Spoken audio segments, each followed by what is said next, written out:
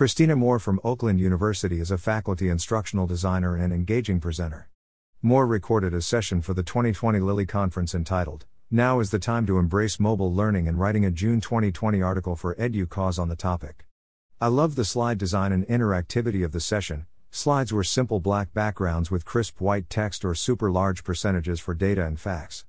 A link to a Google Doc handout is available at tinyurl.com/mobile-learning-lilly for reflection, resources, and links. Moore presented data on mobile phone use from several national surveys. But first made us predict or guess the answers. It is clear that most Americans age 18 to 29 own smartphones, 96%. However, less obvious is that 1 in 5 American adults are smartphone-only internet users. Smartphone-dependent users are younger adults, non-whites, and lower-income Americans. These statistics are from the Pew Research Center Mobile Facts Sheet from 2019. Moore pointed out that smartphone-dependent users often fit the demographics of college students. An ACAR 2019 report indicated that few students reported being encouraged by instructors to use mobile technology for their learning. Moore presented it from the Tobin and Bailing 2018 book. I enjoyed explaining that all who use mobile devices for problem solving and information gathering on a daily basis could be considered mobile learners. What Moore pointed out is the missed opportunity to intentionally use mobile technology for learning.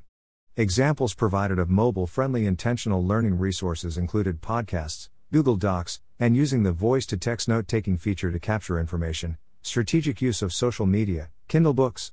Moore introduced a mobile learning framework and the principles of fluid learning by Fang 2014. The 5 principles of fluid learning are: neutrality, Google Docs and documents that scale to or are responsive in different devices; granularity, Kindle books and short articles; takes learning and puts it in smaller pieces that can be accessed readily when chunks of time are available; portability, podcasts, the learning opportunity can be accessed on different devices; interactivity, Slack, the opportunity to receive timely feedback either through a messaging system or automated feedback; ubiquity, voice-to-text feature, can easily access or capture learning opportunities wherever you are.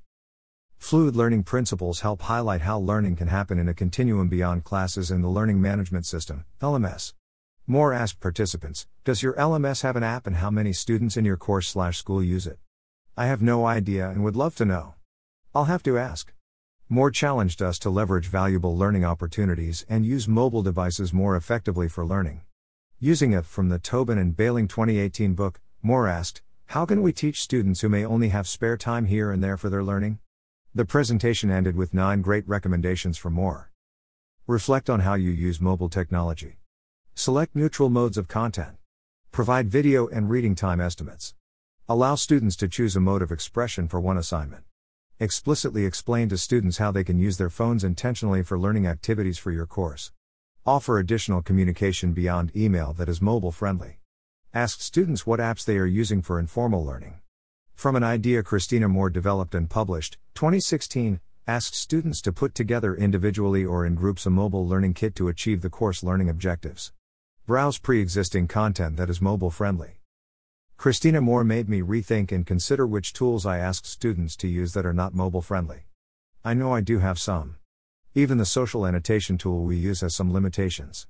I am trying to use Google Docs and mobile-friendly videos, but several other components still do not work well on all devices.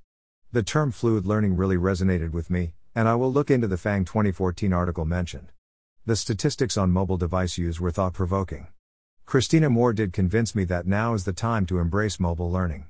Or at least figure out what our students are using and how the LMS works on devices used by students. Mobile learning cannot be overlooked now. How can we use mobile devices intentionally for learning in alignment with course learning objectives?